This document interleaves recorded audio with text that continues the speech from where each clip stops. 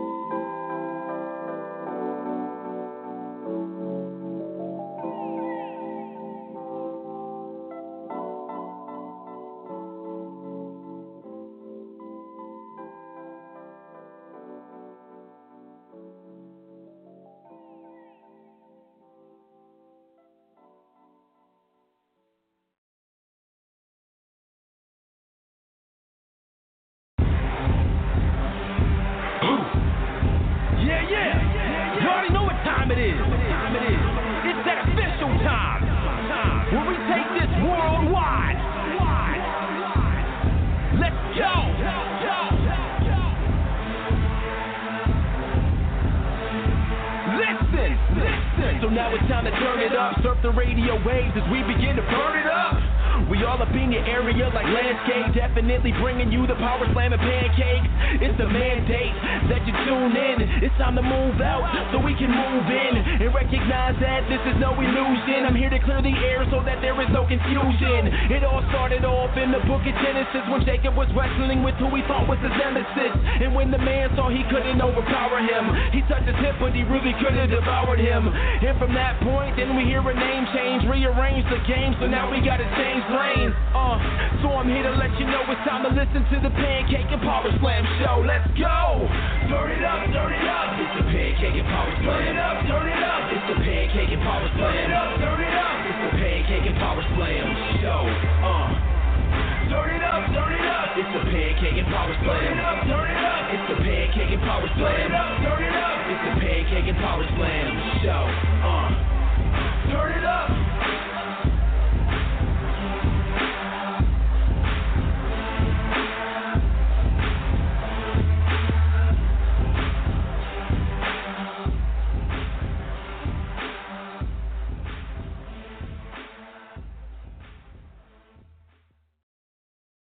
You are now listening to the Pancakes and Powerslams show by Crave Wrestling on Blog Talk Radio.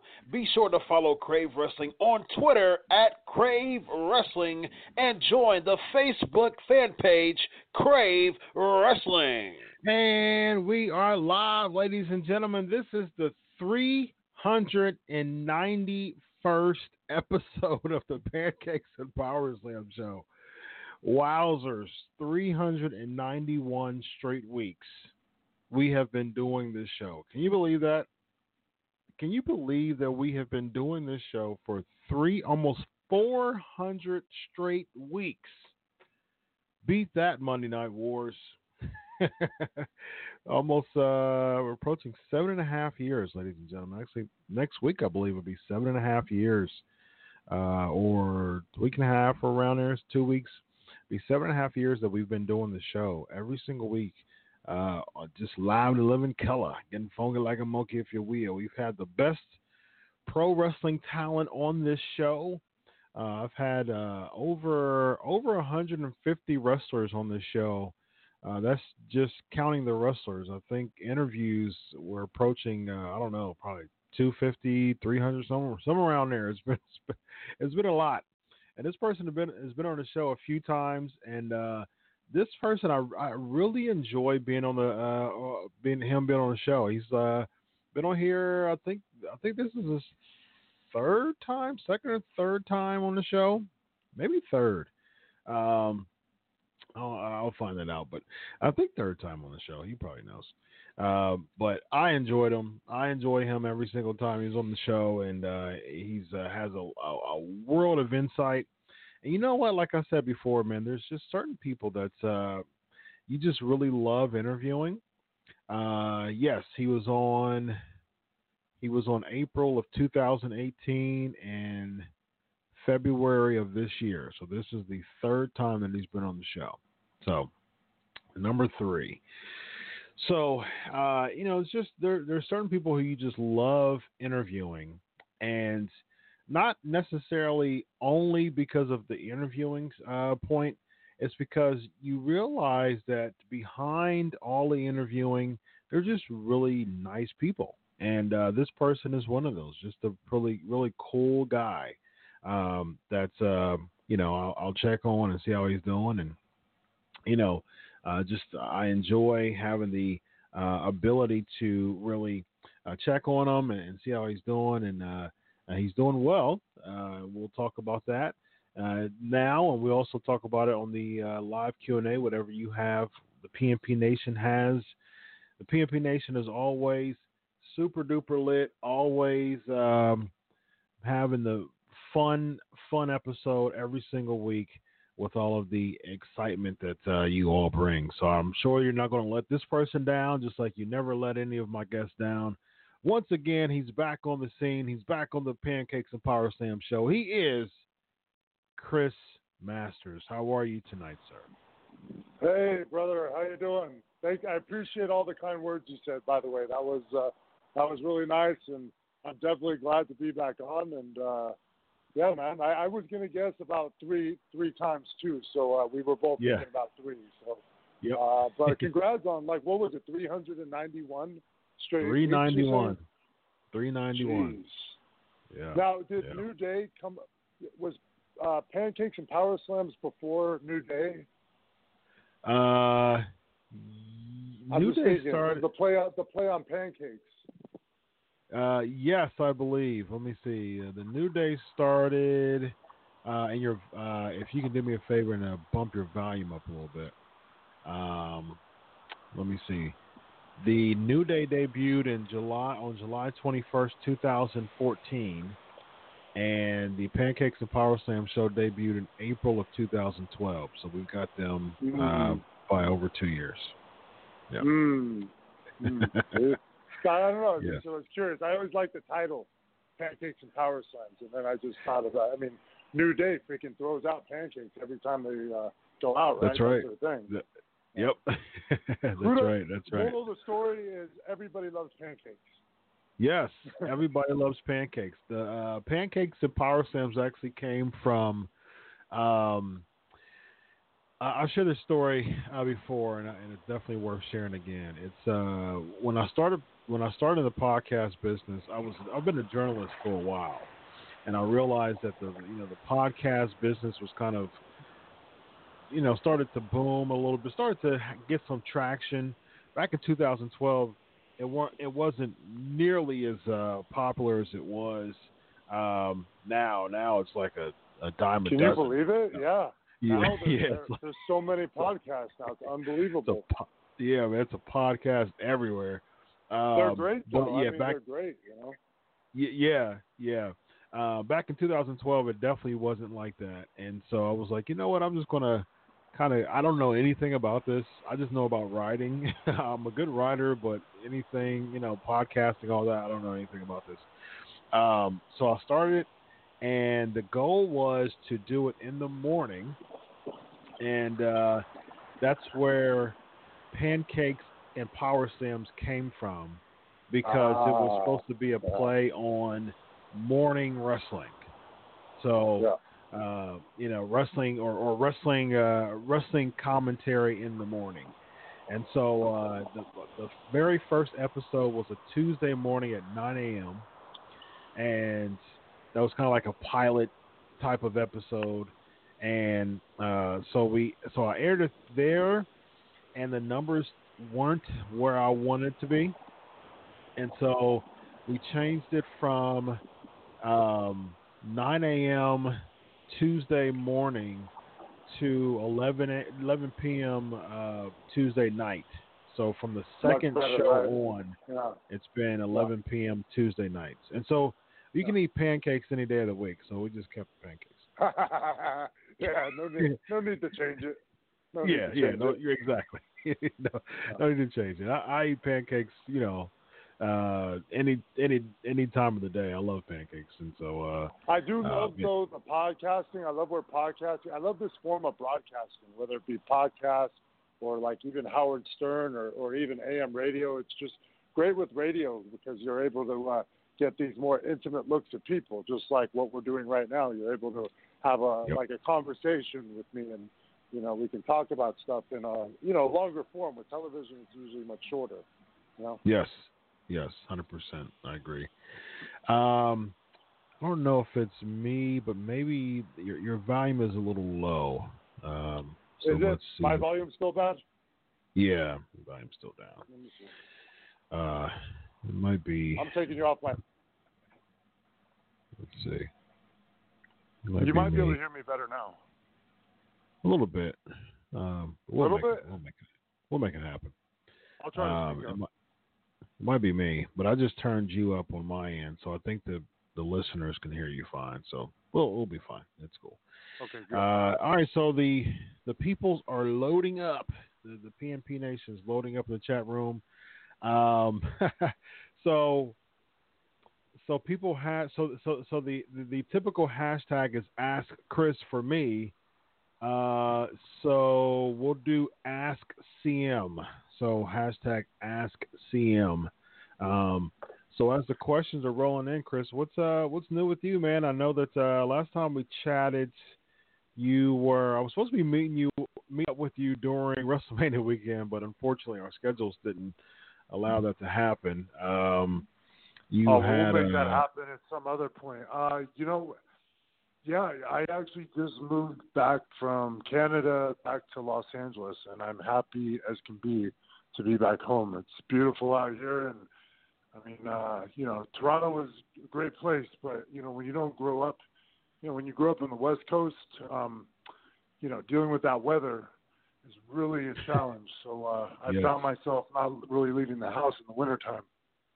Yes. I didn't know you were on the East Coast. I didn't know you were in Canada. How long were you in Canada? I spent 3 years there, man.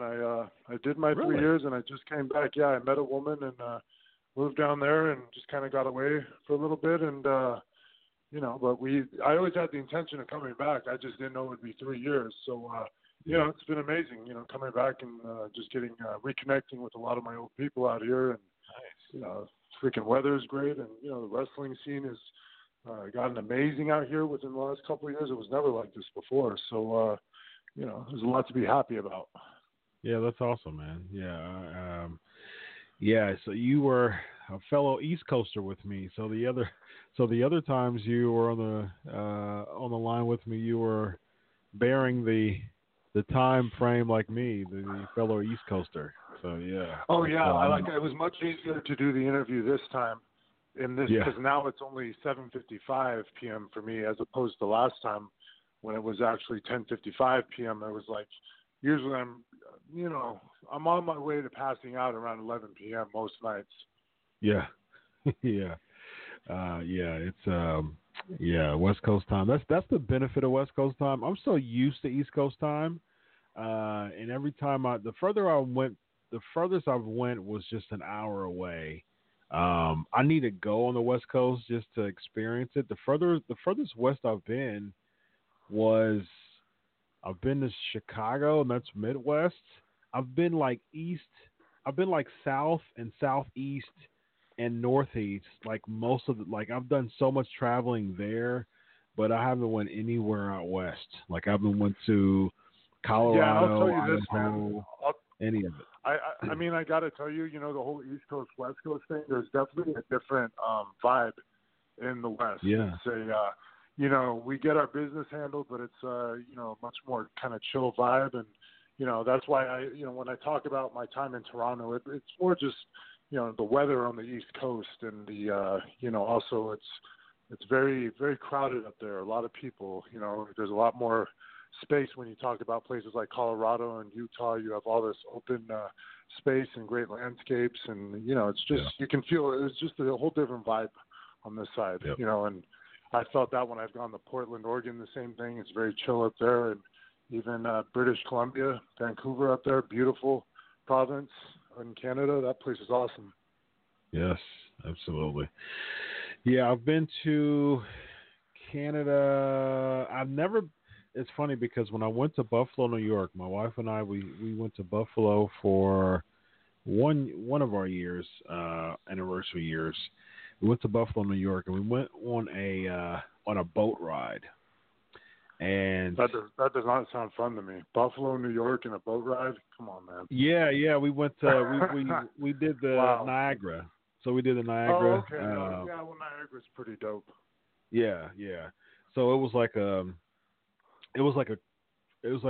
cruise boat, cruise boat type of ride. It was a pretty nice ride, a couple hours, and so we journeyed through the Niagara, and they were sharing the stories and everything, and so we were illegally. So part of the boat ride is like chartering in Niagara, the Canada part of Niagara, and so.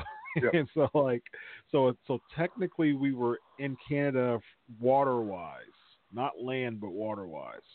So I can technically say I've been in Canada based on the boat ride facts that it was in the water part of it. So that's amazing that they don't even have a customs out there. They're very strict at that border. I don't know if you've heard, but there's a lot of wrestlers who from Canada that'll try to come to America to work and vice versa. And they've gotten heavy fines labeled on them because they'll say they're not going there to work, and then they'll check their car and they'll see gear, and then they'll check on the internet. They'll see these people advertise, and I know people have been banned. For really for they do that. Yeah, they check. Well, not they check permanently bookings. Banned, but there's a strict sentence. I don't remember specifically what it is, but I remember when I was in Canada. And I've worked with some of these guys on the indie shows out there. I've spoken to a few of them who couldn't go to the U.S. for X amount of time because they had been busted under the situation we were just talking about now. So, I hear it's much easier, though, for Americans to go to Canada and work. It's, there's not as strict about you going to work. And it's more America that is kind of, real harsh about it. Yeah. Wow. I didn't know that they went to the extent of checking bookings on the internet and stuff. Yeah, like that. Well, even I remember a girl and me got stopped, and I remember, I've been stopped at customs a few times, and they have no problem going to the internet to look up anything, and you can find a lot of, especially when you're obviously you have you're somewhat of a public figure or whatever, because they can find stuff about you much easier. Yeah. That's crazy. So Gabriel said he requested the hashtag of Ask Masterpiece. Okay, that works. We'll do that. Ask Masterpiece. All right, so let's get these questions rolling in, guys. What questions do you have for my buddy Chris Masters here, or Chris Adonis? You go by Adonis on the Indies, right? No, that was only for Impact Wrestling, and I keep it as a Twitter handle because I got verified through Impact Wrestling. So if I change it, I'll lose my verification. But I mean, most people know me as Masters, and it just sounds better, I think. I agree. Yeah. Chris Masters is what you've been known by. So that's weird. So you didn't get verified as Masters while you were in the WWE? Well, no, like all that the verification. You know, like my last deal with WWE new. was 2011. And like Yeah. a lot, social media was, establishing itself, but it wasn't kind of as solidified as it is now, where I think they have the verifications and all that. So, I didn't have it for a long time until I was with Impact, and then I requested it, and I was able to do it.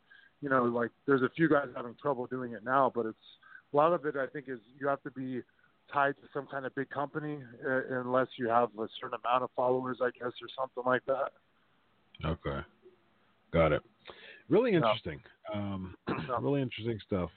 So you wouldn't be able to change it to Masters and then get re-verified?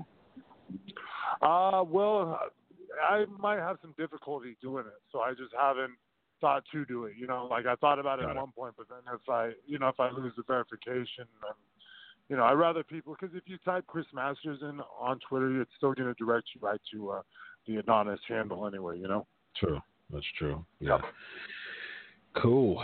Well, we got a question here from Lexi. She's asking, what was your most profound memory from your submission match with Cena and Angle? How would you have changed the finish of the match? Great question. Oh, it was. I would have put myself over, obviously, but I think the memory I have from that match actually distinctly as well. I think it was like my first title shot on Raw, which was pretty cool, at main event on Raw. But also, I think that was the first time Cena used the STF, and if I'm not mistaken, and boy, he really he choked the hell out of me. I was literally like turning purple. Oh wow! Yeah, so they used it as a promotional picture. I remember every time I'd see it, you could see just anguish, the pain and anguish in my face. It's unbelievable. Yeah. Now, has there been any times where he's executed that move and has drawn heat in the back, because he does put some torque on that move. I mean, eventually got to the point where like he would barely even do it. He would just kind of extend his arms. I wonder if that was because he was doing it improperly in the beginning. Yeah, I'm assuming he might have probably did it similar to the way he did to me, to maybe Kurt Angle at one point, and Kurt probably asked him to line up. I mean, this is just me speculating, but I imagine something like that probably happened, because it wasn't like, I'm not saying that Cena hadn't necessarily intended it, maybe he did, maybe he didn't, whatever. But I do know about Cena is when he would get real fired up out there, and he's not trying to stiff nobody, but he's definitely intense and may not even know his own strength, really.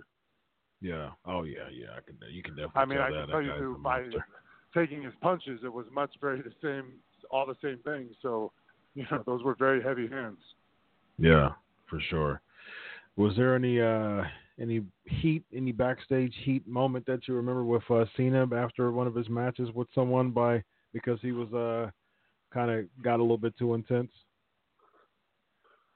Well, no, not really too much. I mean, Cena was, he's in like the top spot in the whole company. So, I don't think anybody was necessarily trying to challenge him. And, there just wasn't that kind of vibe about Cena in terms of, we need to confront him or anything like that. He was a hard worker, and despite what people say about him, he took care of business. I mean, he showed up every day to work, and, there wasn't much you could pick apart in terms of his,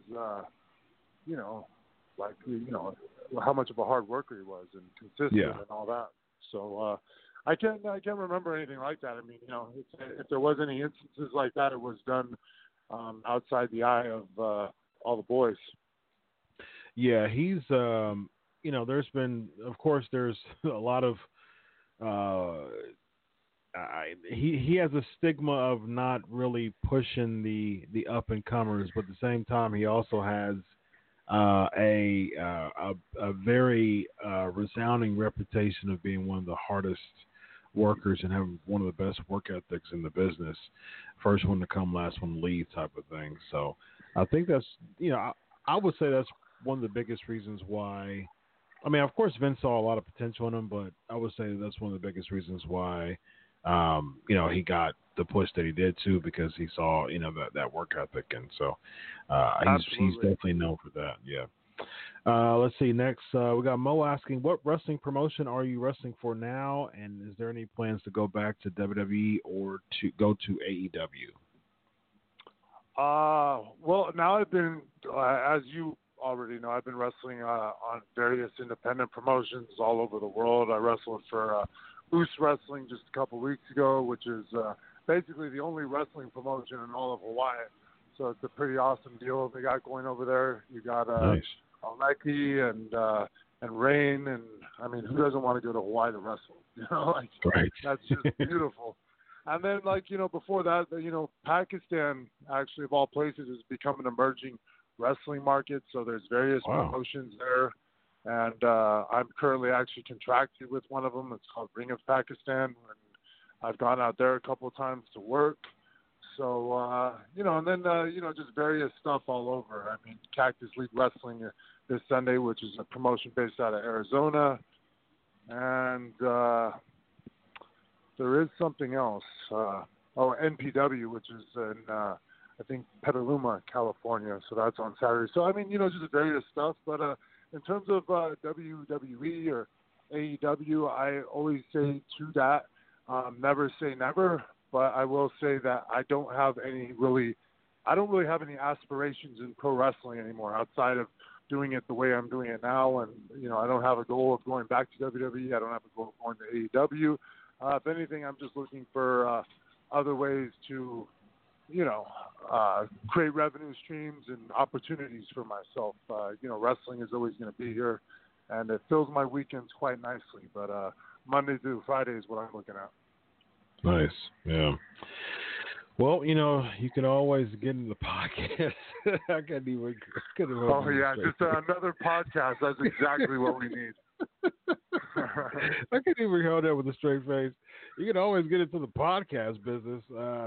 Never rule anything out, man. Hey, if I had a very specific idea for a specific type of podcast, I would definitely be game for it. But just to do the Chris Masters podcast, that's not very motivating. Yeah, what's so funny, man? I was actually thinking about you. I was actually thinking about you about bringing you on as a frequent and maybe doing some type of Master Lock podcast or something like that, and just because you've got a bunch of stuff to share, with your time in WWE and things like that. It's just the only thing about the podcast. There's always something to talk about in terms of wrestling, and I'm not just talking about there's always the wrestling that you're seeing on television now. There's always the wrestling that happens in my life on a weekly basis. I mean, every time I come back from these shows, I mean, there's always stories.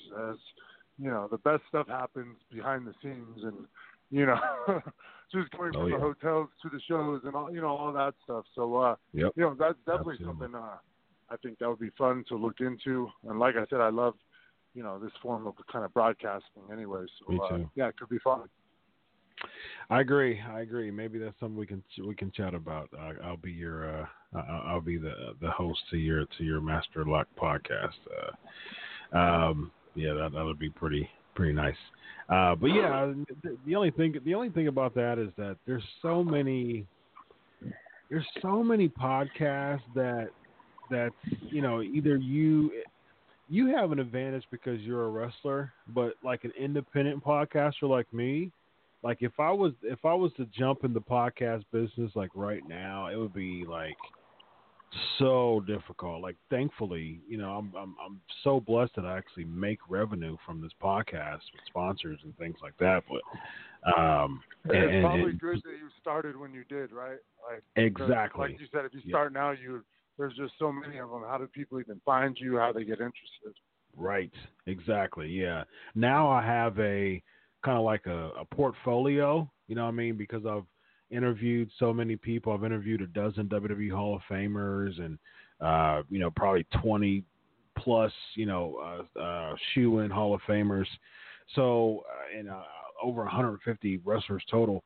And so I think because of that, kind of portfolio, it's easier to find Pancakes and Powerslams because I've been featured on Sports Illustrated, Fox Sports, Wrestling Observer newsletter and things like that. So that helps. Yeah, I've seen it pop up a few times outside of even the times I've been interviewed by you. Really? So, that's nice yeah. to hear.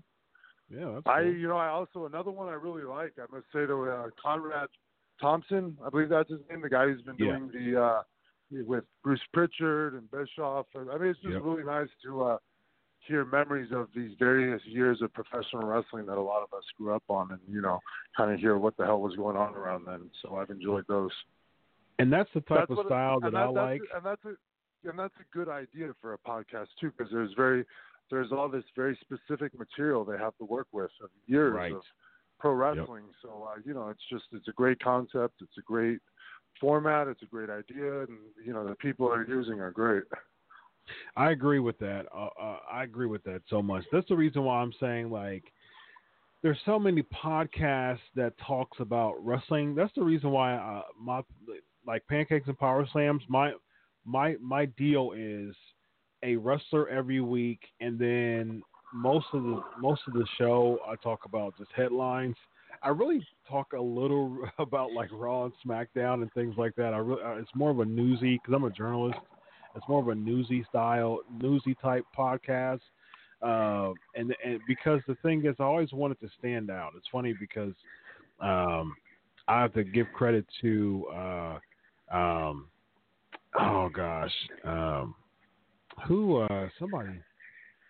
somebody, I forgot who it was. I still talk to like a lot of people in the business, and I got to remember who gave me some good advice on that. But I'll remember it. But yeah, so he'll probably come to you after we're done. Right, exactly. Oh man, I just remember.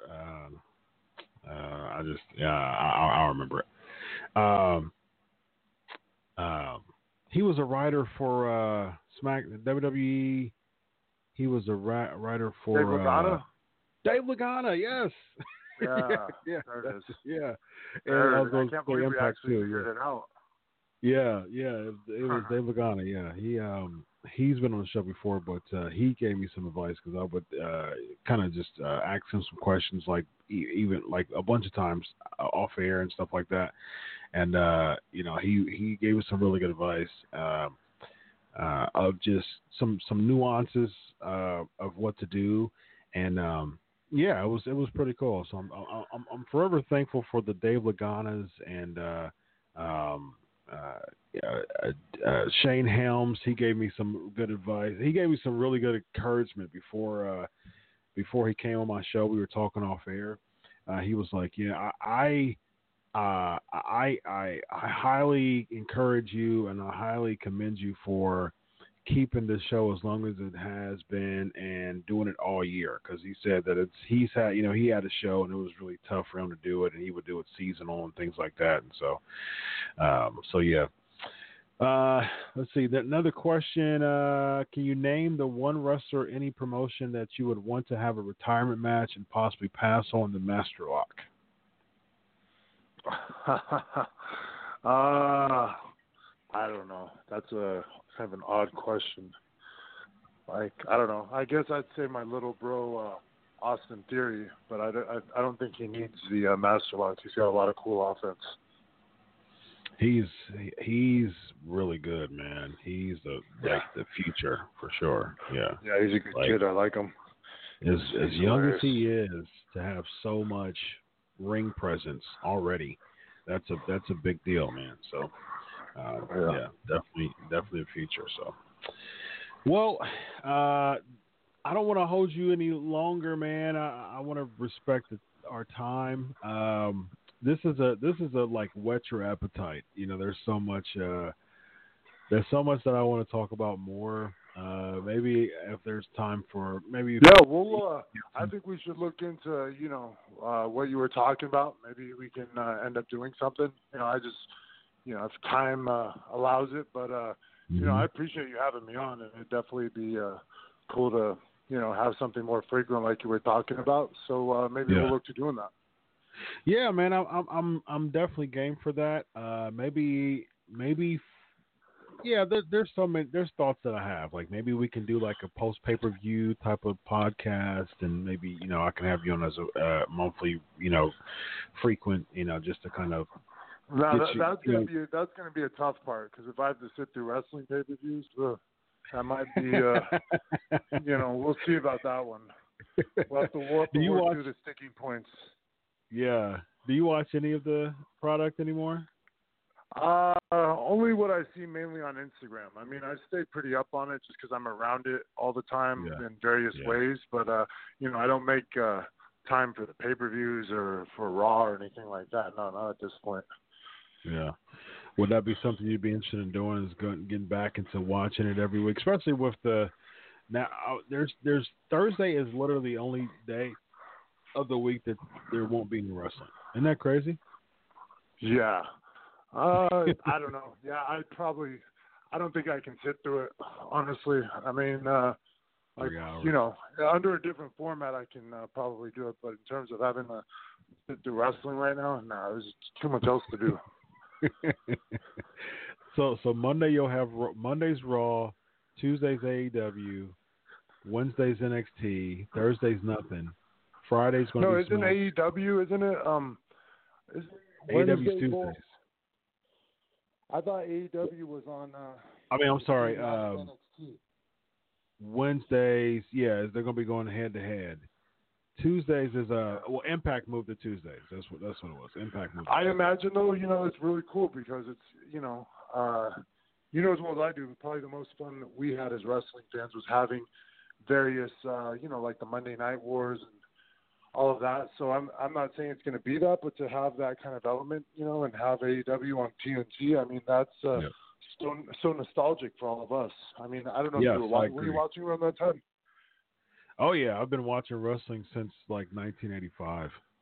So yeah. So you know what's up then. You know what's up. I mean, it was the best time. I mean, I don't think there's any question about that. But yeah, man, we'll talk soon. I'm just gonna make myself some bison burger right now. It's the masterpiece has got to eat. Bison burger? That sounds pretty interesting.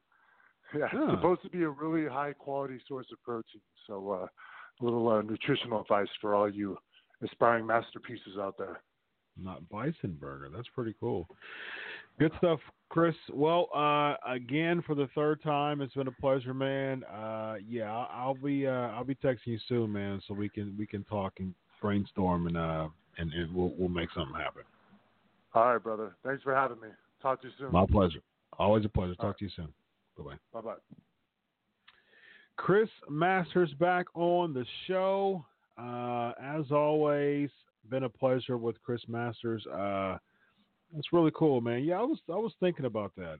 PNP Nation, let me know what you think. Let me know what you think about what you want Chris to do. So he's interested in working with me to do like a podcast when it comes to talking about wrestling stories, but he doesn't want to sit through the current product and do a review show. Oh man, so funny. As many wrestlers I talk to, there's not a lot of people who actually want to just watch the product like top to bottom anymore. I wonder if people like get so tired of being in the product for so long, and then it gets to the point of they just kind of want to be away from it. So I don't know, but I always say, man, I love when people are marks for the business. I love when people are marks and still watch it and was in it for a while and still watch it like faithfully every week. I think that's just so cool. There's something super cool about that. So PMP Nation, how are y'all doing today? Let's see, my mic is getting red. How y'all hear me? Y'all hear me well out there? How's the audio? How's the volume? How's everything? Sports Huddle is in the building. How's everything? Mo's in the building. Lexi's in the building. Gabriel's in the building. Hear me good. Okay, good stuff. Good stuff. All right. So we got some headlines today. We got some Ask Chris questions, of course. Hashtag Ask Chris. We got some trivia. And then flavor of the week, we can call it Chris Masterclass, where you and he talk on the past wrestling eras and he shares behind the curtain stories. I like it. Masterclass. I like it.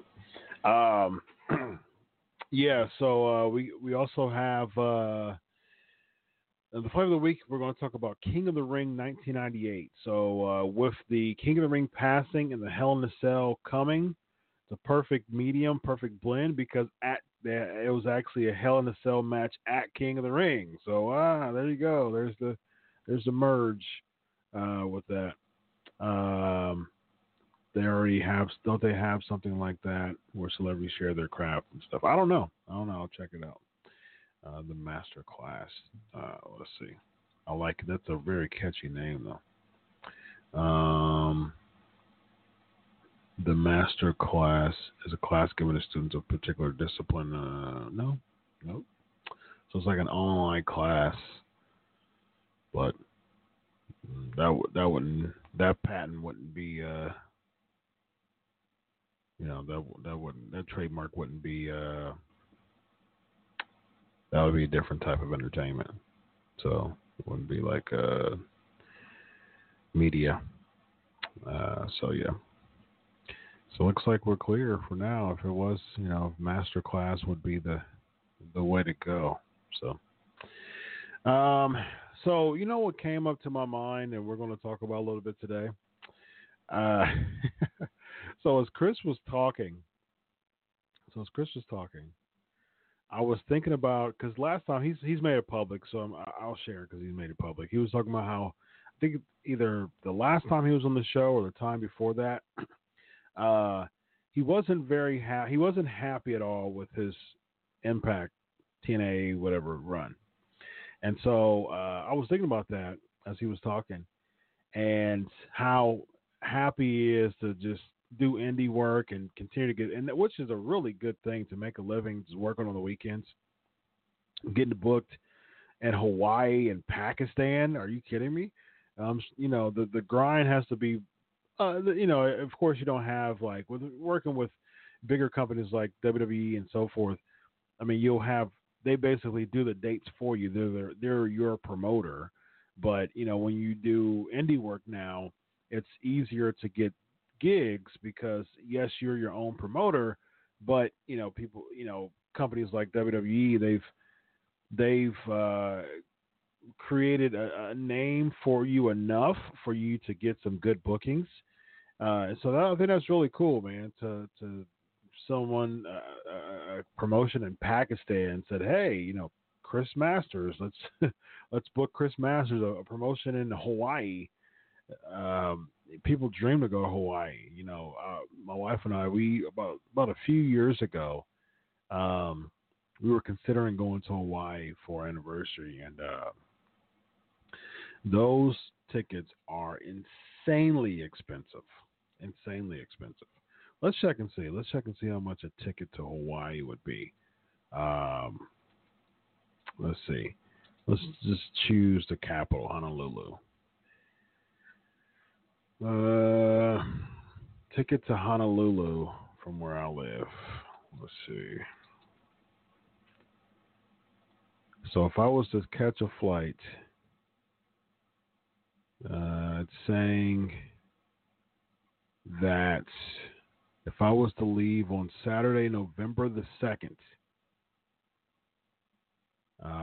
for one way, for connecting. Okay, so it says connecting. Let's make sure that it's round trip. Okay, so it'll be a connecting flight. The shortest time is 11 hours and 40 minutes, and the cheapest is $623. Yeah, that's crazy. Mo, it'll be $748 for you. Yikes. That is a lot of money to go to Hawaii. So, if you want to go to Hawaii, you best to have a lot of money stored up for you. So I'm seeing like $578 for orbits. Okay, there you go. That's not including fees or anything, but $578 is still a lot. It's still very expensive. Well, that's in January, so to be cheaper. Usually the closer you are, the more expensive it is. Yeah, I hear you, Mo. The only way you go is if you're stationed there. Speaking of that, you're in the Navy. So, first of all, thank you for serving once again.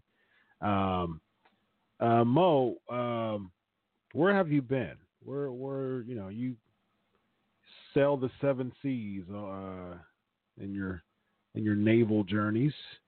What are some places you've been overseas?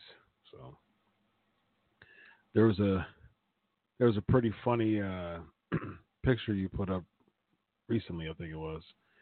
He was talking about I forgot what it was, but it said something. It was just like coast. It was just a horizon of water. And it was saying something like, you've been there. That's how cities look like to you, or destinations look like to you. It's just like a bunch of water. So I thought that was pretty funny. I was like, yeah, you're in the Navy, so that would make sense. So, but yeah, so here's the thing. I was thinking as Chris was talking, I was thinking about Ring Ka King, and that's probably why, because Dave Lagana worked with Ring Ka King. That's probably what made me think of Ring Ka King was Dave Lagana. So Ring Ka King only lasted a few months, and Jerusalem was your favorite place you've been. Oh, that seems like that would be super, super dope to go to. My pastor's been to Jerusalem. He says really good things about it. I think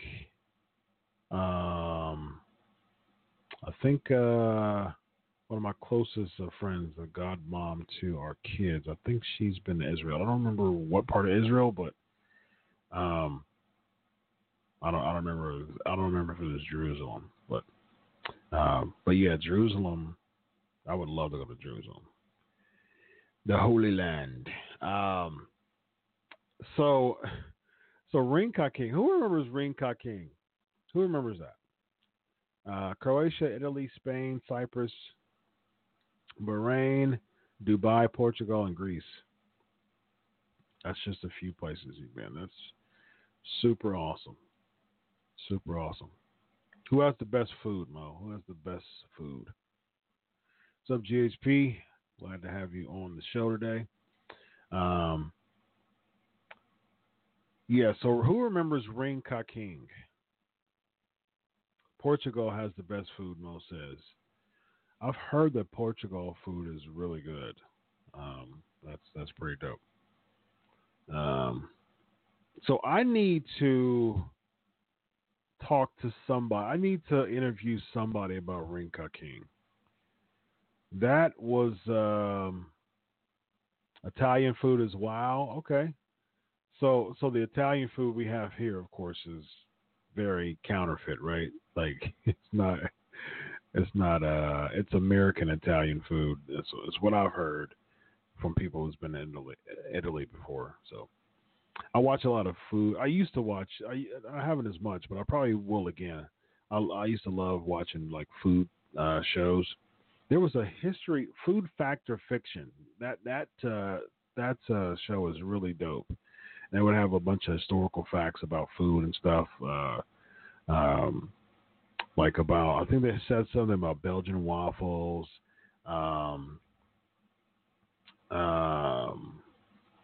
Just a bunch of pretty cool stuff. Let's see, food factor fiction.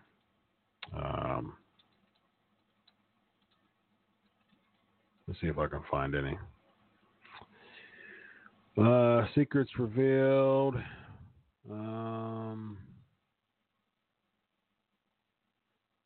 Let's see. From ketchup. That was a quiz. I don't know. I'm not going to do a quiz. Yeah. So I don't. There's just a bunch of promotions. Genghis Khan is connected to the creation of the hamburger. And then the origins of food too. There was one of them that it originally had an S with it. It's kind of like it was supposed to. There was something, I forgot what it was. Shepherd's pie, where that came from, and the origin of that. Some really cool stuff, actually. Really cool stuff. I wanted to go to Rome and Paris. Nice. We're going to talk about how Mandy Rose is going down that Eva Marie path. Well, you know, that's the thing, JSP. When Vince sees busty blondes, you know, that's basically. It's funny because Eva Marie was the redhead, but she still fit the mold as far as just that type of woman, you know, that type of female that's just kind of like this the stereotypical type, and you know, like the Tori Wilsons of this world. You know, it's sad that they have. If you look like that, you kind of have to be pigeonholed to that. Alexa says, Rome, Vatican City, Pompeii is a very spiritual journey. I would not recommend it unless you are grounded in your beliefs. Very interesting. Well, you know, I love apologetics, and so that would definitely be something I would go to, and I would film as well, and I would make a podcast out of it probably. So, yeah, she's the last diva. That's really interesting. That's a good point, GSP. All right, so who remembers Rinka King? I gotta interview someone, maybe Dutch Mantel. I want to interview someone who would shoot on Rinka King. Let me see from Rinka King. Maybe Matt Morgan. Maybe he can talk about Rinka King. I think that's where I got Shearer from, Amabile Shearer. I've had Nick Dinsmore on my show before. He was a part of Rinka King. I've had Nick Aldis on my show twice. He was a part of Rinka King. Maybe we could talk about Rinka King. I've had Sanjay Dutt on my show twice, but he's with WWE now. So, the Bollywood Boys, you know, they're on 205 Live now. Jimmy Rave, he was supposed to come on my show like a couple of years ago, but we fell out of contact. I need to see what he's up to. DJ Z, he's been on my show before, but he's with WWE now. Broadway and Hollywood, what? So wait a minute. So Little Guido and Joey Ryan was a tag team in Rinka King. I forgot all about that. Oh my goodness, that's crazy.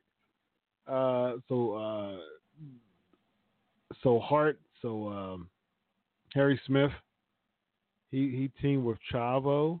That's an interesting tag team. That's odd. So Arya Davari and Sean Davari were the Sheiks. I didn't know that they were. I didn't know that Arya Daivari was in Ring Ka King. That's interesting. Daivari's with WWE now. As far as I know, we kept in contact for a while. I've had Arya and Sean on I've had Sean on my show a bunch of times, like 5 times. I've had Arya on my show. I did not know that they were tag teaming in Ring Ka King. I never knew that. I got to bring somebody. I've had RDX, Abyss, and Scott Steiner. Huh. I've had Abyss on my show before, too. Wow, that's really, really interesting. I got to bring somebody from Ring Ka King on the show, and we'll talk Ring Ka King. So, yeah, we got to bring somebody from there on my show. Lexi's asking, there has been much speculation with the season premiere announcement, change of sets, and bolster of storylines that VKM is taking AEW as a credible threat. What are your thoughts? Fantastic question, Lexi. It's clear that AEW is a threat because they're on the mainstream. They're a mainstream television show, wrestling show. There has not been any other mainstream television wrestling show. WWE didn't take Impact Wrestling seriously because there was something about Impact Wrestling that didn't have a big feel to it. That's the thing about Impact Wrestling. It always had that second-rate feel to it. Now, granted, they just landed a spot with Access, which is super dope, huge. Actually, I got the press release emailed to me. They emailed the press releases to the media. I got it emailed to me. I gotta find where it is, but that's really cool, man. I give them major kudos for that. Yeah, this morning I got it emailed to me. Access TV launches Impact Wrestling Tuesday nights at 8, the debut special starting October 1st. And the Impact premiere on October 29th. So 2 hours every Tuesday night on Access. That's a big deal, man. That's a really, really big deal. So they're really pushing Ken Shamrock as a big name for Impact now. He was the first champion. In Impact Wrestling. I don't know if y'all remember that. So, yeah, good stuff. TJP, Rich Swann, Tessa Blanchard, Rhino, RVD, Eddie Edwards, Sammy Callahan, Moose, Tenille Dashwood, Italian Valkyrie, Rosemary, Malcolm Elgin. Those are all the people they named in their press release. So, yeah, good stuff. Congratulations to Impact Wrestling. I'm all about good competition, so congrats on that. So that's awesome. Congrats to Impact Wrestling on that. All right, so let's get to these headlines, guys. Let's have some fun with these headlines. Y'all know what time it is. Let's see if there's any questions first before I get to these headlines. Let's see if there's any more Ask Chris questions. What's up, the leader? You missed Chris Masters. You missed a live Q&A with Chris Masters. Everyone ready to flip the channels back and forth. Yeah, that's what I used to do, man. But here's the joy about nowadays. Beforehand, Monday Night Wars, I literally had the remote and I was just flipping it back and forth. I had my hand on the remote the whole show on Monday nights, and I pushed that reset button until it was wore out. Because I would hit the reset button and would go back to the other channel, and I would hit the reset button and just it goes back to the other channel, and that was super cool. But nowadays, like I have 2 laptops, a tablet, a phone, and and 2 screens in my office. So I mean, I have tons of electronics that I can watch it on. I can watch, both shows at the same time. I've done that before, actually. I've watched. I was catching up with G1 Climax, and I was watching Raw on one screen and G1 Climax on the other screen. I've done that. I've done that plenty of times, actually. All right, so another Ask Chris question, and we get to these headlines. From an outside point of view, Lexi's asking, it seems that WWE has abandoned the women's evolution with a lackluster booking of talent. Do you believe AEW will win in this category? You see Kurt Angle was the first TNA champ. See, he was the first champion when it became TNA championship.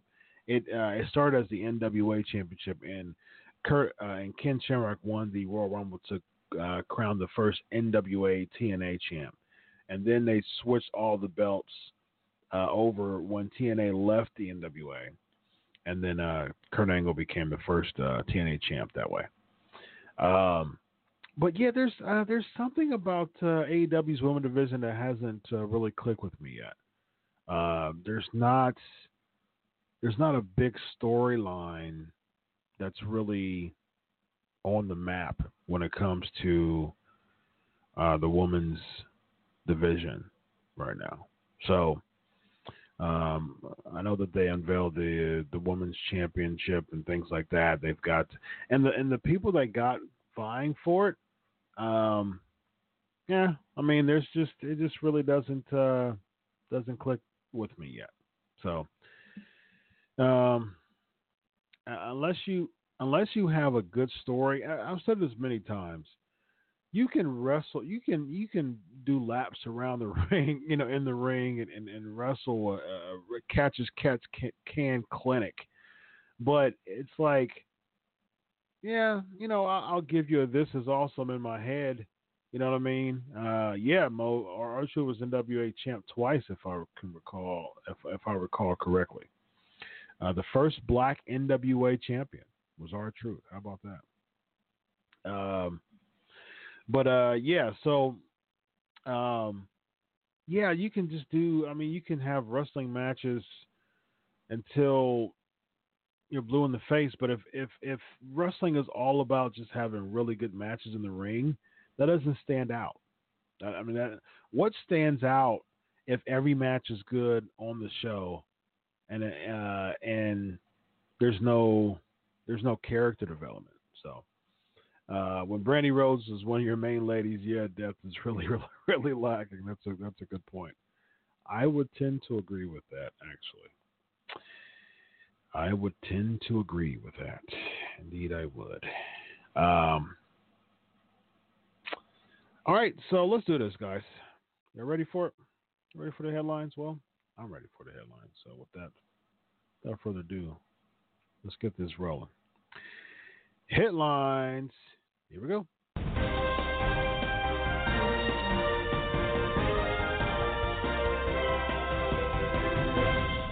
All right, let's start with the pyro. Let's start with the pyro one. Here we go. So the WWE wants pyro. They want to bring back pyro. So they're allegedly bringing back pyro because of the money acquired. There's Russell Votes, actually, they get credit for announcing this. Allegedly, because of the money rolling in, because of the deals and things like that, to really to really add to the product again. There's going to be some competition again. It's that competitive feel again. There's many variations. There are many variables of why it can be coming back, but there's supposed to be pyro coming back on Raw and SmackDown. So that is a big deal. I am a huge fan of that, man. I've been saying this for a long time, that one of the things that help develop characters, and I say this a lot, it's because I don't understand how you wouldn't agree with how important it is to develop characters in the WWE, just in pro wrestling, period. And it takes much more than just wrestling in the ring. you've got to, I mean, your wardrobe matters, your theme music matters, pyro. Just imagine Kane's career without any pyro over the past 22 years. Like, if he didn't get any pyro, if he didn't do the whole, thing in the ring, and there'd just be nothing, what I mean? Just, you got to think about that. Think about Brock Lesnar for a lot of his career when he would, when he did the, bouncing back side to side, and when he would do that, he would have the pyro come out. It's just a level of excitement when that person is in the entrance, and they got that moment, and it just jacks them up, excites them, and just gets them real pumped. And then when Lesnar would jump on the ring, he would have the pyro. Taker would do the whole thing. But Edge, when he came out, he had a big pyro. Kurt Angle, of course, when he would, do the hands in the air and the pyro would go off. Batista, definitely Batista, with the bazookas. Of course, Jericho. Jericho, I mean, it really, really helped Jericho's career. So pyro has really been a huge influence, a huge assist in a lot of people's career. It's really helped them go to the next level. Booker T as well, when he would just do the whole thing and the flames would come up. It really helped a lot of people's career. It's such a big, big contribution. And it's weird. I understand that they were cost cutting and things like that. And there's also going to be new sets too. So that's really dope too. Because this generic Raw and SmackDown set, it just really seemed like it just really seems like WWE was cost cutting so much that they really lost the core of what made them get where they were. I understand from a business standpoint, you got a cost cut, you got you got salaries to pay, you got media and things like that. I understand that, but at the same time, developing the characters got you to where you are. I mean, Vince McMahon is worth $3 billion at this point, and WWE is reaching record high revenue rates over the past few years. So you're making money, clearly, and from digital media and things like that, and all different types of streams within the company of how they're making money. Now NXT wasn't really a money maker, but at the same time they had enough money to feed NXT to make it be on the network now, on network television. And so it's just it's kind of like spend money to make money type of thing. So I think it will be really important, and I'm excited about it. Really, I really am excited about it. I think it's very, very important, very necessary to have pyro, and I think it really will help a lot of people's characters if you give them pyro. I'm really excited about who they're going to give pyro to, and how they're really going to help their characters, because it just it's and of course Brock's going to have it. Kofi had it too when he would do the boom boom. He had pyro too. So I think that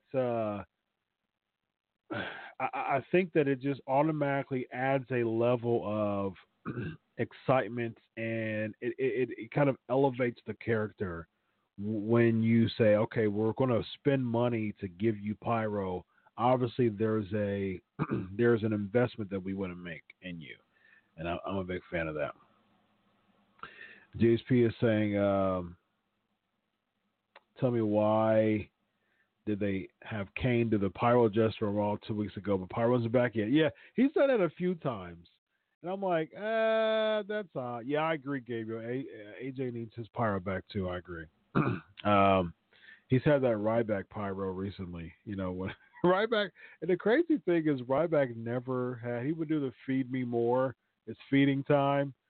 And it would always be the fake pyro. And I always thought that was so funny, man. He never had a real pyro. Um, but I Kane has done that a few times with the fake pyro, and then Lesnar would do the the arm pump, the fist pump, reverse fist pump type thing, and double fist pump, and it would be nothing. Like he would just be on the ramp, and he would just get hyped and just do like that, and it just nothing, no pyro, no nothing. And I'm like, yeah, that makes it really weird. So I'm really, really happy that they're getting pyro back, and I think it's a really cool addition to Raw and SmackDown. It actually excites me because it really shows me that they're really finally spending time to get back to the brass tacks of it, to get back to the point of them really wanting to develop characters, and that's the reason why they keep going to the Legends well. Is because they keep doing that because they don't have characters being developed right now. There's nobody except for maybe Roman Reigns. There's no full-time WWE competitor right now that has a transcend the business feel to them. None. Name me one. Name me one person that has a larger than life transcend the business feel to their character. Name me one person. I would say Roman Reigns because he has a large. He's in theater now. With the Hobbs and Shaw. But name me one full-time person in WWE that has a larger than life. They're going to transcend the business feel to it. Charlotte, but that's the closest. I'll slightly grant you Charlotte, but you're right. That's the closest. I'll slightly grant you Charlotte. I agree. I'll agree with that. It's a thin line though. Yep, I agree with that assessment.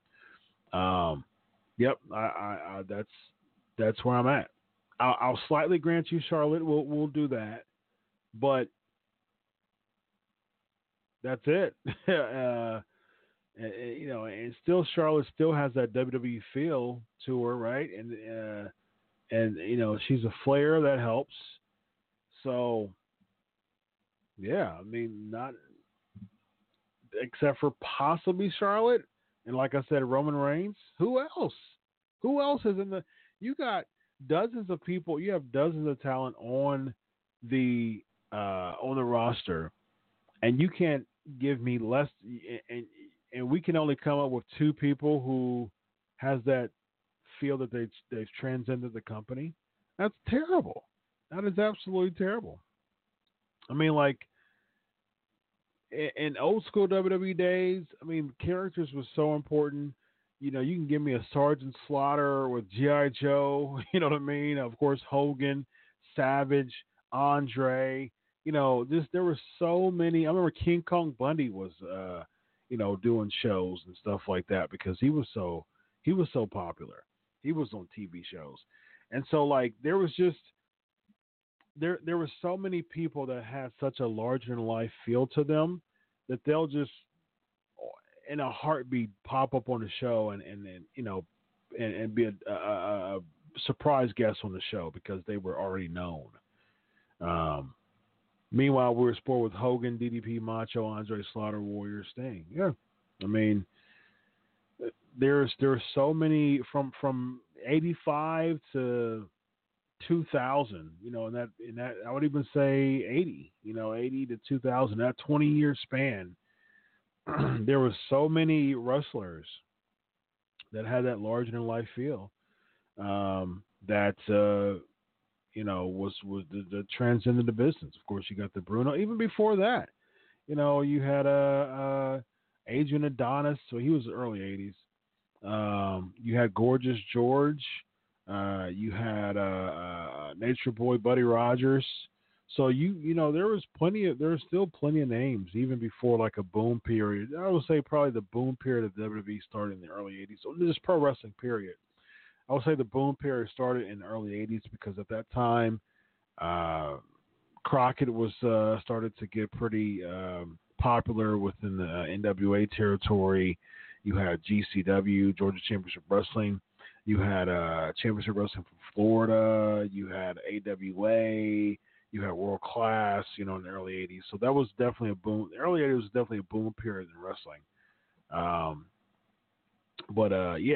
So early 80s to about 2000, probably the end of the Monday Night Wars.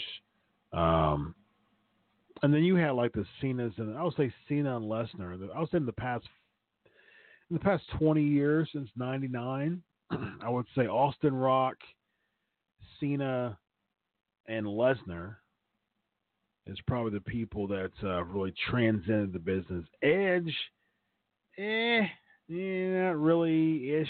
I mean, not too much. He wasn't like a larger than life character. He was just a loyal WWE guy that was rewarded for being just a very definitely Batista.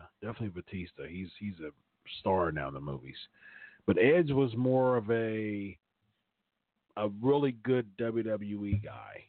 So, I wouldn't even give Miz as a WWE guy. He's just a loyal WWE guy.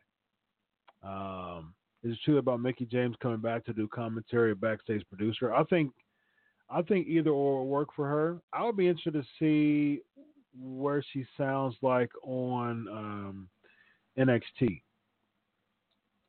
See Sports Huddle. No. See, Jericho's in my top 5. He's actually, he's in my top 5 all time. But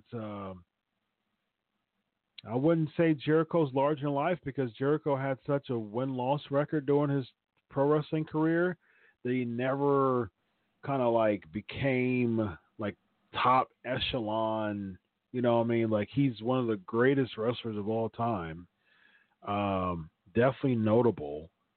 But because of his win-loss record, like he wasn't someone who had the feel of just kind of breaking the main event, mold because, people, here's a thing with wins and losses. Wins and losses matter, man. I mean, people can say what they want, but I mean, if you look at Austin's record when he was feuding with Vince McMahon, Steve Austin didn't lose many matches, and that was on purpose, and I think that that's important. So wins and losses matter. You got to book somebody strongly and let them lose very rarely. So I think that's important. JSP says, I get what you're saying. That person that pretty much can transition easily without wrestling. Yes, absolutely. Absolutely. All right. So that's the pyro piece. Let's get to the next thing. So the revival. So here's the crazy thing about this. So Fightful's reporting that the revival has yet to sign WWE contracts, and WWE is actually putting the belts on them potentially to kind of swerve them to sign contracts.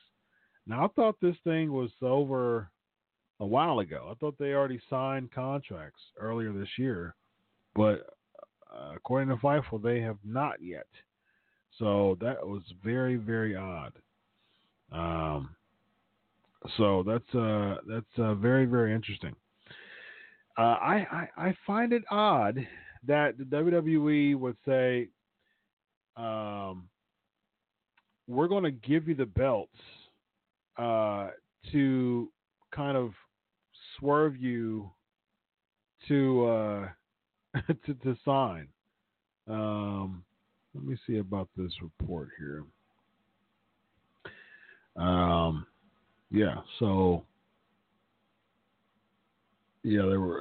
Has made some renewed efforts. WWE has made some renewed efforts to sign the revival as of the Clash of Champions SmackDown title win, they have not signed new deals.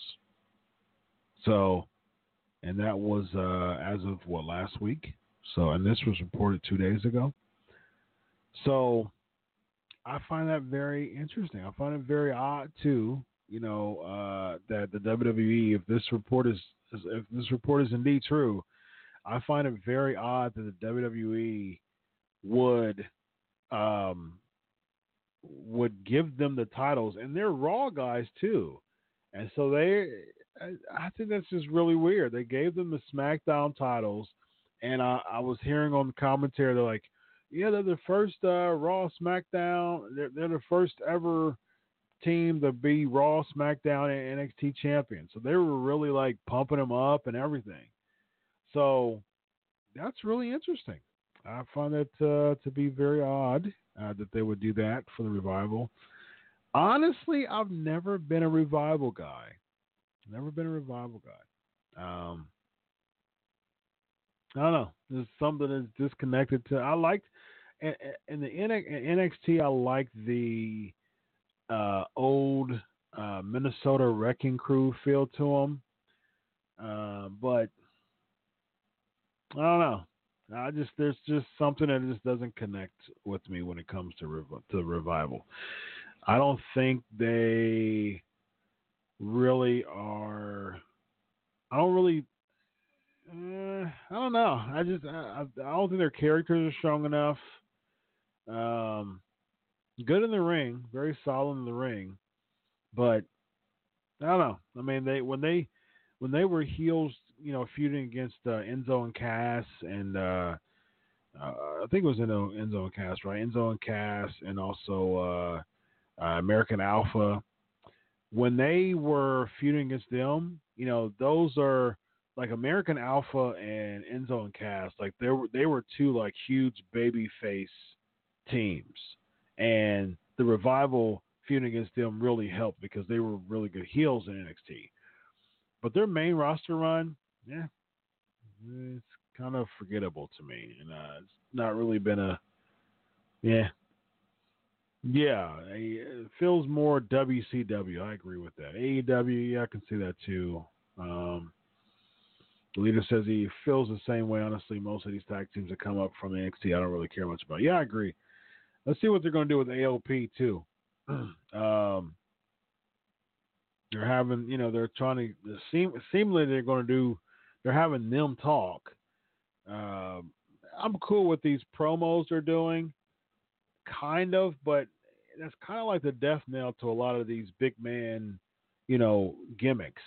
Once you get them start talking so much, like that just kind of throws it away. It just kind of defeats the purpose.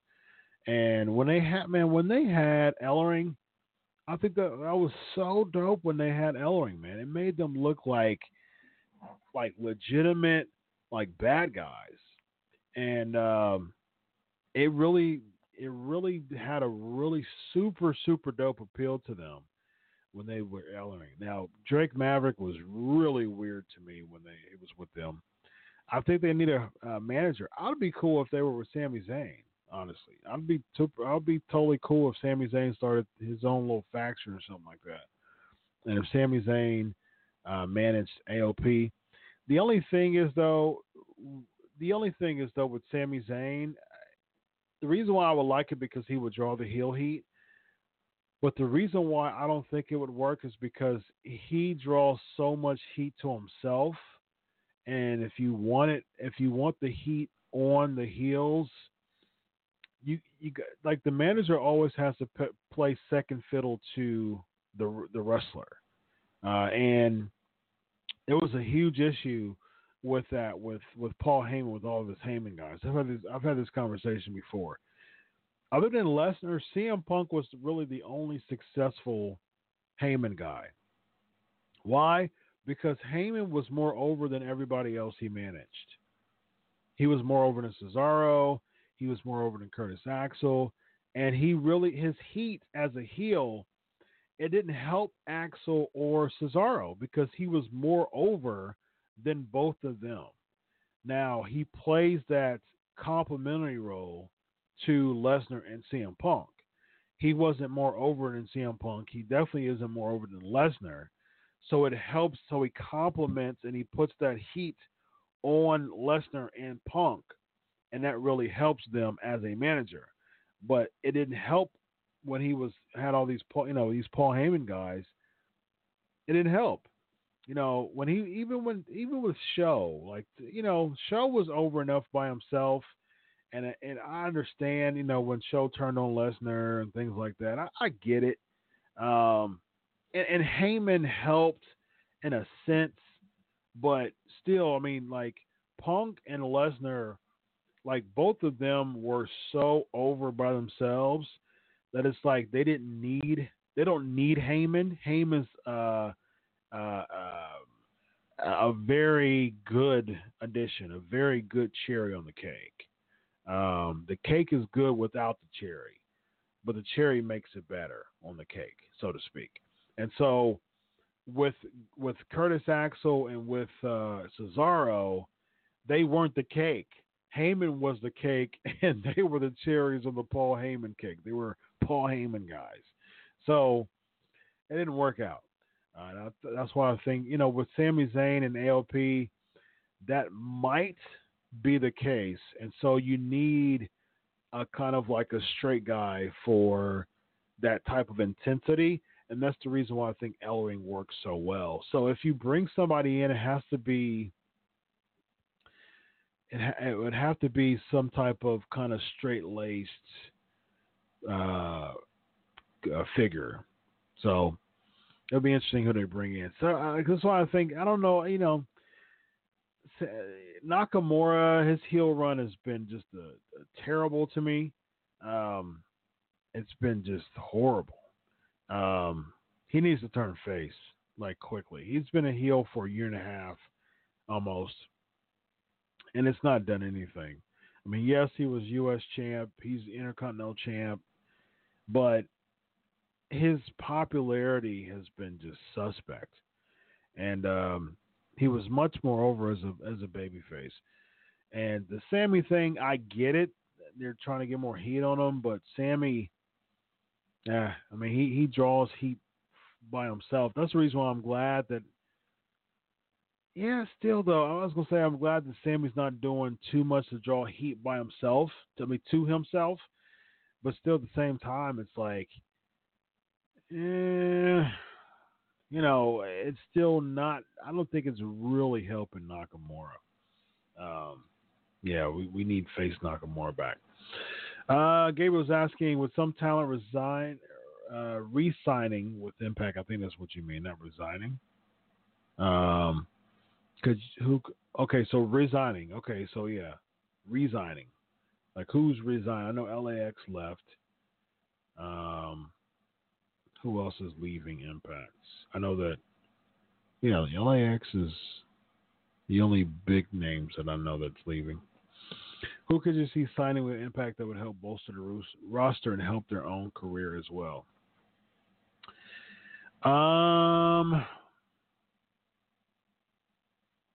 Who could I see signing with Impact that's a free agent right now? Can help bolster their careers. Impact is a really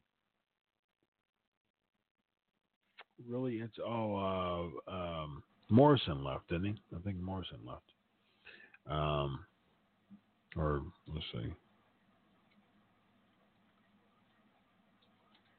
Yeah, I think he left Impact Wrestling already.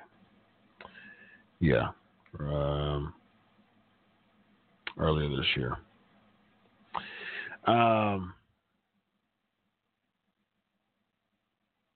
Yep. Finished up this summer. But yeah, who's out there?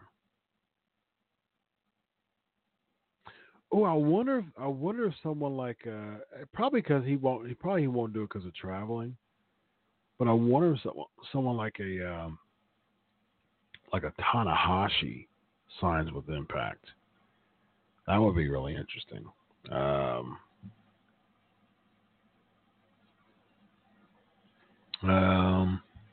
The thing is, because of the travel, like, it'll be difficult to sign people from New Japan. But it's not live every week, though.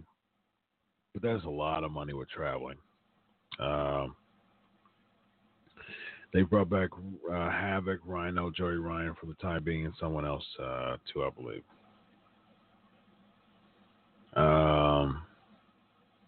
The dude from NXT right now that came from New Japan, that would be Kushida King from New Japan. Yeah, I mean, but, you know, Havoc, Rhino's a bigger name, but Havoc and Joey Ryan, I mean, they're not really needle movers, you know, so to speak. You know, they have their own indie following for sure, but they're not like needle movers when it comes to boosting the product. I would say, you know, there were talks of Jericho for a hot second, but he's with AEW. There's really no one. I mean, unless they offer CM Punk a huge deal, but I wouldn't see him in a wrestling role, maybe commentating. I mean, he's still, you know, he's about to be 41, so he's still got some juice left in him. But it's been so long since he's wrestled. So Enzo and Cass. I mean, when Cass, you know, gets his rehab and self together and things like that, that would help. Yeah, they brought back Mobley Shearer. I saw that. He looks like $1 million. I saw his entrance. He had, and he attacked. When he attacked the team and pledged his allegiance.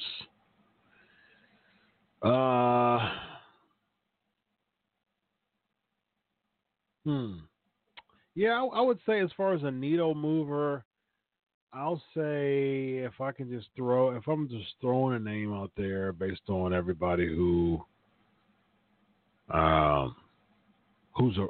free agents.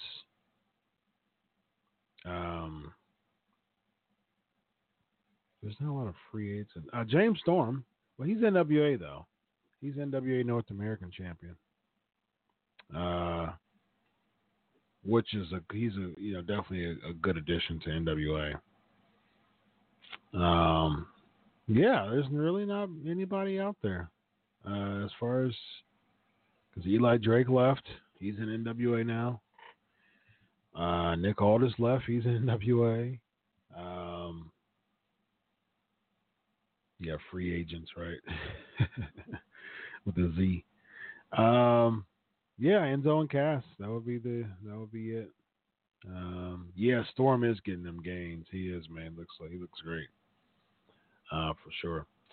All right, let's see what other Ask Chris questions we have. Let's see.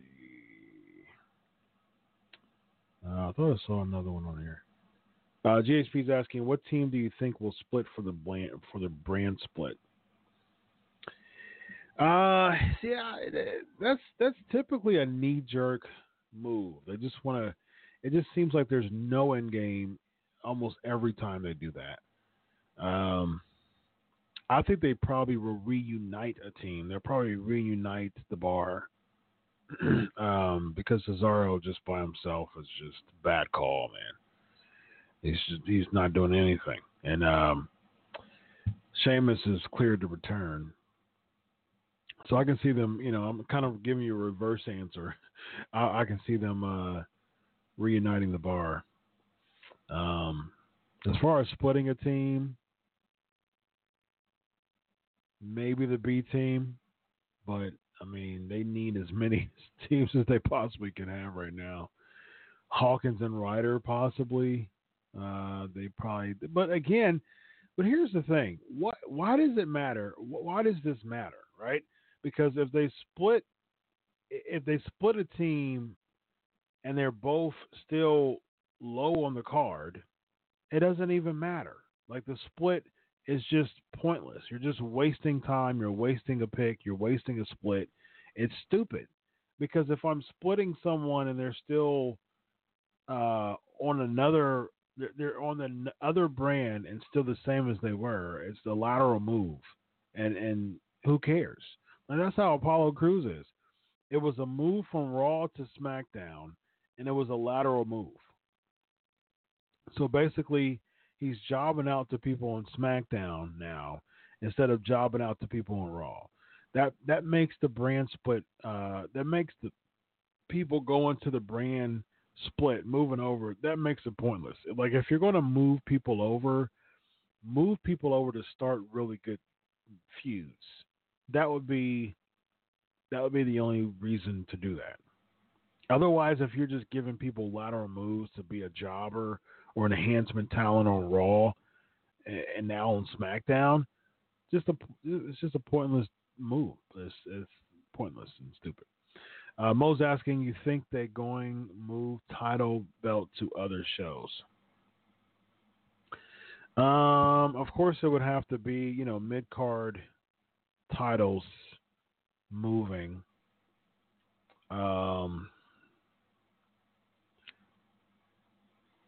Unless they move Brock to Raw with the WWE Championship, but they would have a red belt on SmackDown, which brings us to point number 3.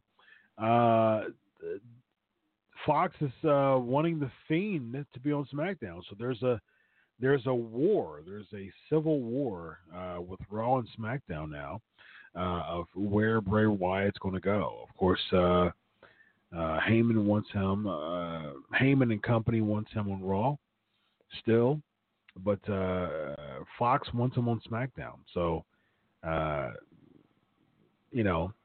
right now you want to please the network, so that would be interesting to see Bray on SmackDown.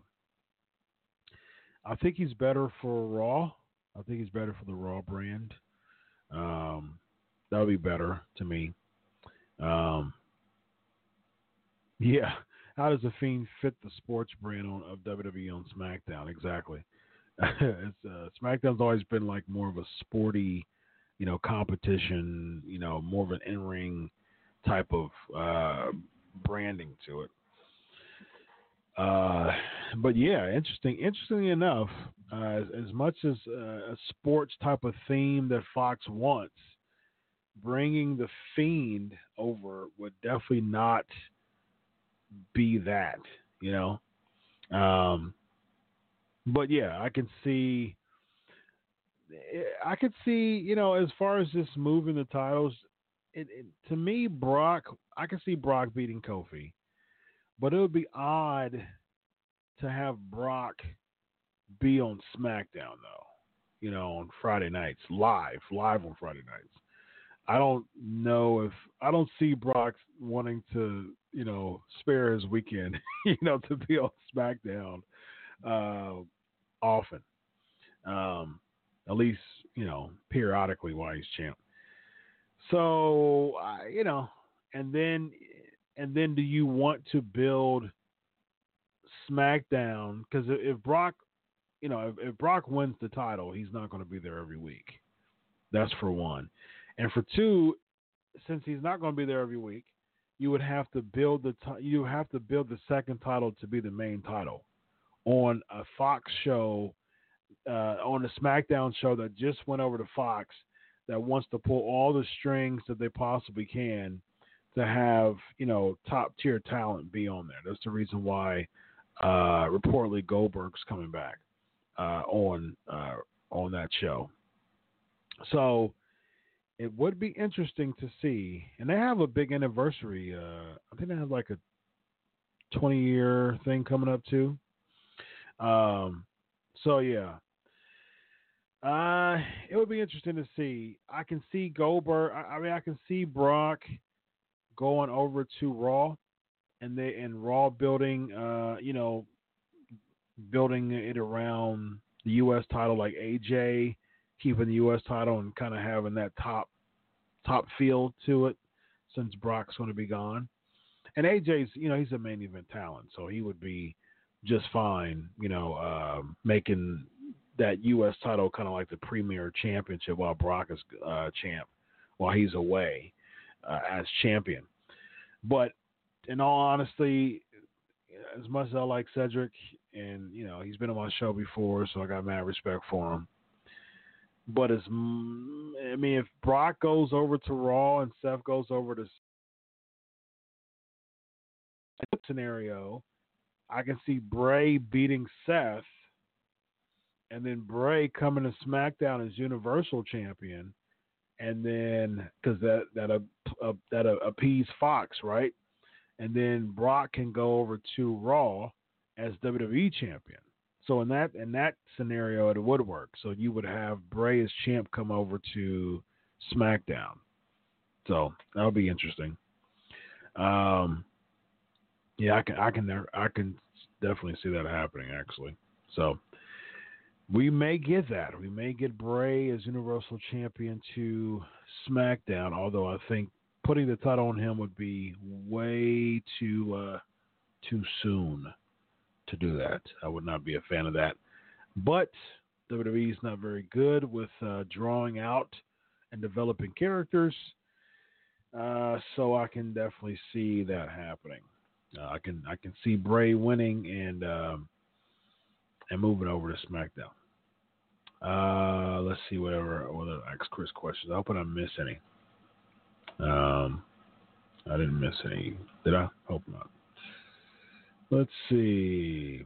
That was a good. What's in? I think split. Okay, I already answered that. All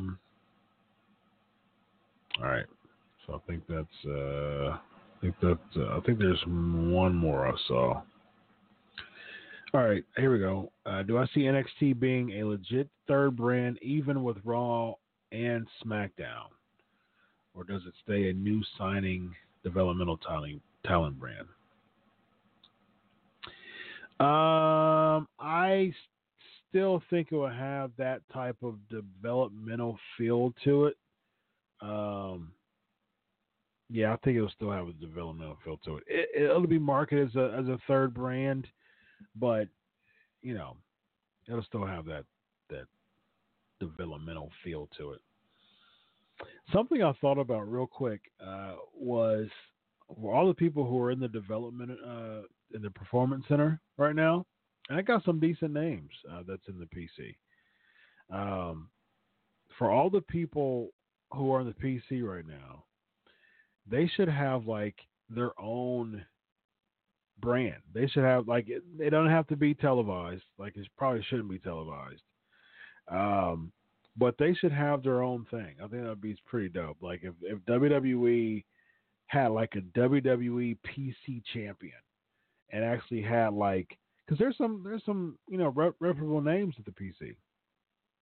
So with all the people who are in the PC, you can say like they can have their own little internal thing. Like we don't need to know who the PC champion is, or we don't need to know all that. Maybe if they want to do something on a network, to do like a documentary or they have their own YouTube channel. So maybe like if they, did it on their YouTube channel, I think that actually would be kind of cool if they did it on the YouTube channel. I know that what's her name? Casey Catanzaro. She was on the PC YouTube channel. Yeah, that would be interesting if they did that. That would be interesting if they did that, like a PC champion on the YouTube channel. That would be pretty cool. All right, what's up, Tammy? Good to have you on the chat today. All right, so what grades would you give? What brand do the women's tag titles stay on? Do they? Yeah, the women's tag is cross branded. Okay. What grades will you give Raw and SmackDown? PC 24/7 champ. Yeah, but I think if they had like a WWE PC champion, and it'd be on like the YouTube channel, that would be pretty cool. I think that would boost up the YouTube channel if they had like a PC champion, and the PC champion, gets to that's kind of like their reward while they're being developed, and then as their champion, it'll kind of like graduate them to. I mean, they can defend the championships and things like that, but it'll kind of graduate them to the main roster. So, or at least NXT. So, GSP says D and C. Gabriel says B and C. Let me get some trivia. Here's some trivia. What championship did Jerry Lynn hold in WWE? How about that? What championship did Jerry Lynn hold? Jerry Lynn, ladies and gentlemen. How about that? In the WWE. What did he hold in WWE? No, he didn't hold the ECW championship in WWE. What did he hold in the WWE? Nope. There you go. Somebody's got it right. Mo does. Light heavyweight. Good job. Light heavyweight. All right. One more. Here we go. Ready? Too Cold Scorpio was known as blank in WWE.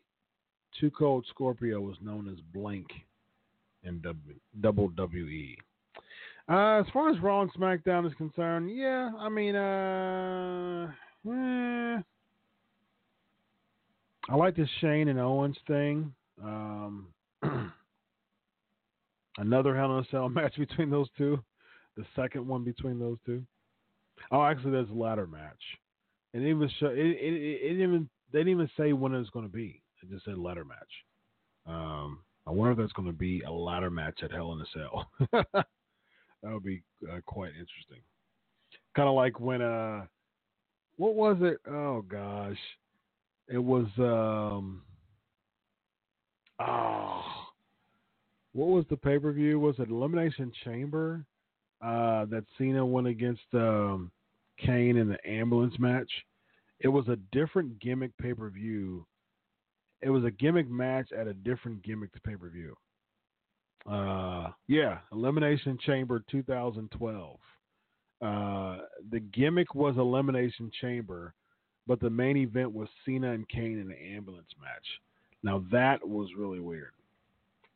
I found out to be very odd. Flash Funk. Yes, good job. Mo is on a roll. Mo is on a roll today. Might have one more trivia question. No, he didn't come out to that. So I give SmackDown a oh, shots fired. The leader. Shots fired. Says Mo, you quick with the Google. That's funny. I thought that the end of SmackDown was stupid. I've said this many times before. I do not like a lot of physicality before matches on pay-per-views. That's stupid. Like you have to leave us wanting. You have to do that. Eric Bischoff says that a lot. And I've said that for a long time. You have to leave people wanting, and you got to set up cliffhangers. Like if they're sitting there beating, and this is what made it even worse. Now, if Sasha Banks would have just like totally blindsided her and like hit her with something and knocked her out that way, I can get it. But they actually did a brawl. They did a brawl. And this is what just took it totally south. Becky Lynch actually had a slight glimpse of when she actually had the upper hand. And Sasha Banks regained the upper hand while they were fighting. So that goes to show you that Becky Lynch just got beat up. And that's a terrible way to book your baby face right before right before the big match. That's terrible. So it's like, okay, so if there was some type of slimy, dastardly type of heel thing, okay, I can possibly do that. I would say no physicality, but if they did it that way to just draw some heel heat, I'm fine with that. But don't allow Becky Lynch to get some type of advantage and then lose the advantage. You just got beat up. And so that's basically what happens. Like if I got into a fight with somebody who like blindsided me and I got the upper hand once again, like if I got the upper hand and I'm at an advantage and I become disadvantaged again, I just got beat up. Like that's basically, it wasn't like, it's no longer a sneak attack when that happens. You just got beat up, and that's what happened. That's what happened with Becky Lynch, and it's like that just takes away so much of your baby face type of feel that you want her to have. You got your butt kicked by Sasha Banks, or as Tony Atlas would say, Sasha Banks. Sasha Banks. Rowan and Daniel Bryan, they're really putting some. I'm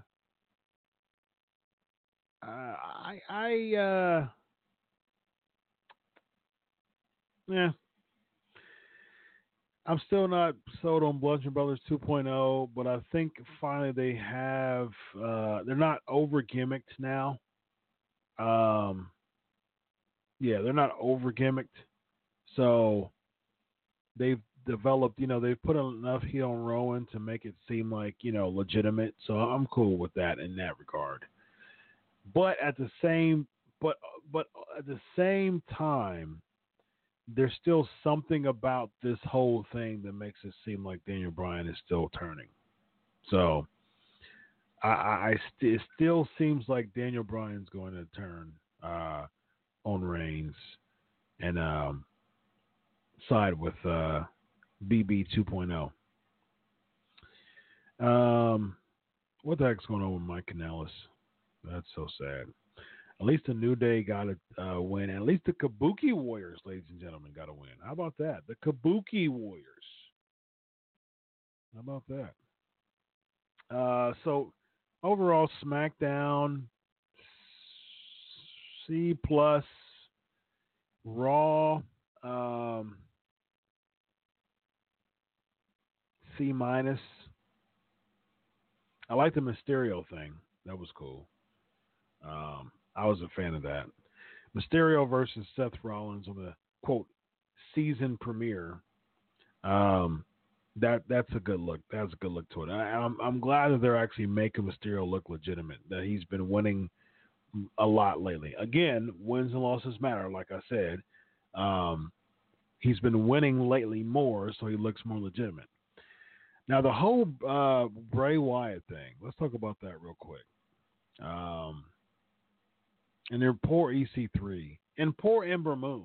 That's probably the reason why I didn't like Raw that much.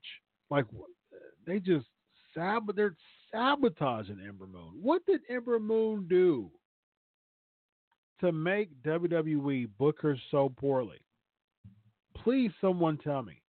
Like you had a tried and true anomaly, mysterious, super dope gimmick, awesome in the ring, one of the best finishing moves in all of professional wrestling, amazing in NXT, and you just bring her up to the main roster and she's chasing for the 24/7 championship and tapping out to Lacey Evans, who did one of the poorest looking sharpshooters I've ever seen in my life. That's what happens. That's what happens with Ember Moon. That's absolutely horrible. What did she do? What did she do to deserve that type of booking? And the thing is, how in the world? See, that's the reason why you can't really salvage people like that. It becomes so much more difficult to really try to restore. Try to restore people like that. because you had something so good, and now she's tapping out to one of the worst sharpshooters in the world I've ever seen in my life. I was okay with the Bray thing. He ended up getting beat up afterwards, actually, by Seth Rollins off air. But I didn't like what they did with Strowman, though. I didn't like how Strowman took the fall, and it was the fall guy for that. I didn't like that, actually. She can't cut a good promo, complaining backstage about Nia being unsafe and VCAM doesn't get her gimmick. There's mystique to it. It's dope. She doesn't have to cut a good promo because her whole point was to not to you, Lexi. I'm just talking about based on those accusations there. She should have complained backstage about Nia being unsafe because a lot of people have complained about her being unsafe.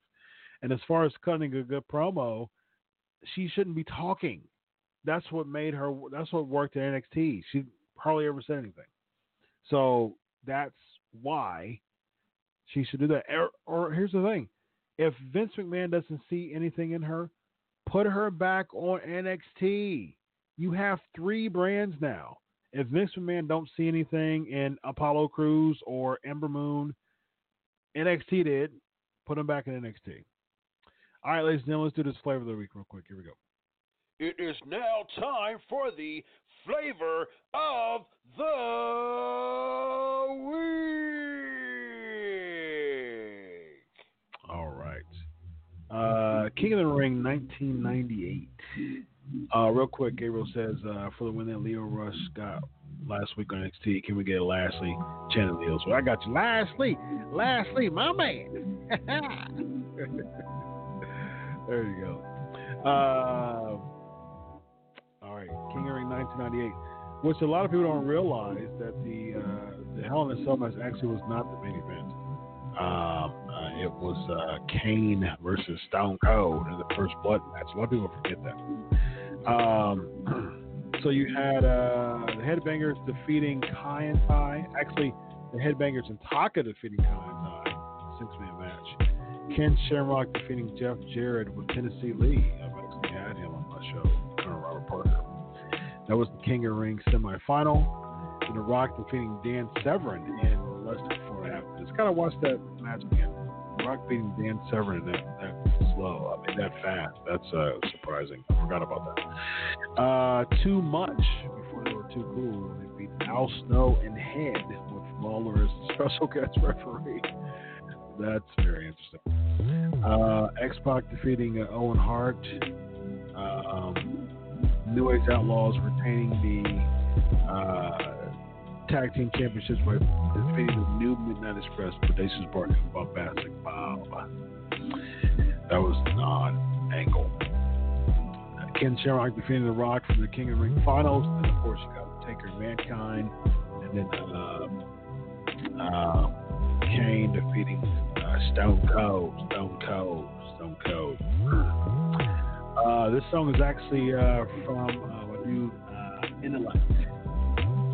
It's called Excursion. So that is the credit of this song. You have to admit, PNP has some of the dopest songs on the PNP playlist, don't they? Don't I? I enjoy. I love. I'm a big gospel fan. I love God. I'm a Christian DJ. Love God. I love jazz. I know I love jazz. I really love chill hop. That's one of my favorite things to listen. I love chill hop instrumentals. Chill hop instrumentals all day long. You can listen to them. Absolutely. A lot of the intro stuff, like the intro songs, I listen to a lot. Of course, this outro song I listen to a lot. I love the chill hop type of vibe. I can listen to that all day long. I do. I listen to typically Christian rap and chill hop and jazz, chill hop instrumentals and jazz daily. But I'm a podcast guy. I'm a big theology buff. I have my own apologetic podcast. Mostly I listen to when I'm doing cardio at the gym. I'm like a theology apologetic. My cheese music, I love it. I absolutely love it. All right, guys, it's been a pleasure. That is 391 episodes in the books. Special thanks to my boy, Chris Masters, being on the show. It's been a pleasure with the PNP Nation. As always, ladies and gentlemen, on behalf of 391 episodes with Chris Masters, it's hard to just fathom that it's been 391 episodes. Yes, thank you, Tammy. Hit that thumbs up. And guys, comment, man. Make some comments. As soon as you hop off of that, go to the comment board on Twitter. I mean, not on Twitter, but on YouTube, and show your support by commenting as well, other than hitting that thumbs up. Subscribe if you haven't yet. Other than that, God bless you all. Have a good week, and always remember, I'll do it for you. Have a good night. Peace.